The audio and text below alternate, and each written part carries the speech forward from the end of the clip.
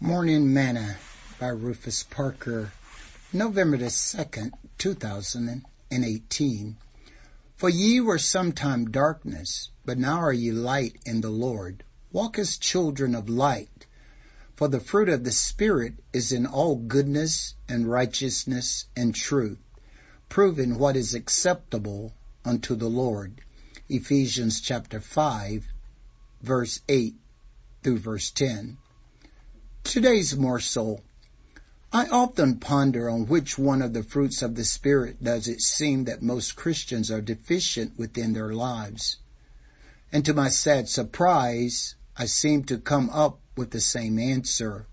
Most struggle with all of them. Why do so many struggle with the development of God's character within themselves? Why aren't they reproducing? Jesus tells us why in Luke chapter 8. He said that his word is fallen by the wayside. It is fallen on rocks and among thorns. In other words, the people once born again are not letting go of the world and its ways.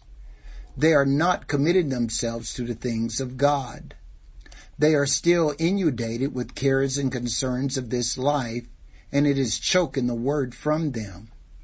If we desire to be like Christ and display his character in us, then we must repent and commit to him and his ways, or we will die. Sing this song with me today.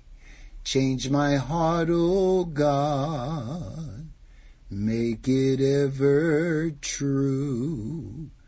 Change my heart, O God, may I be like you. Thought for today, Christian character requires his seed in you.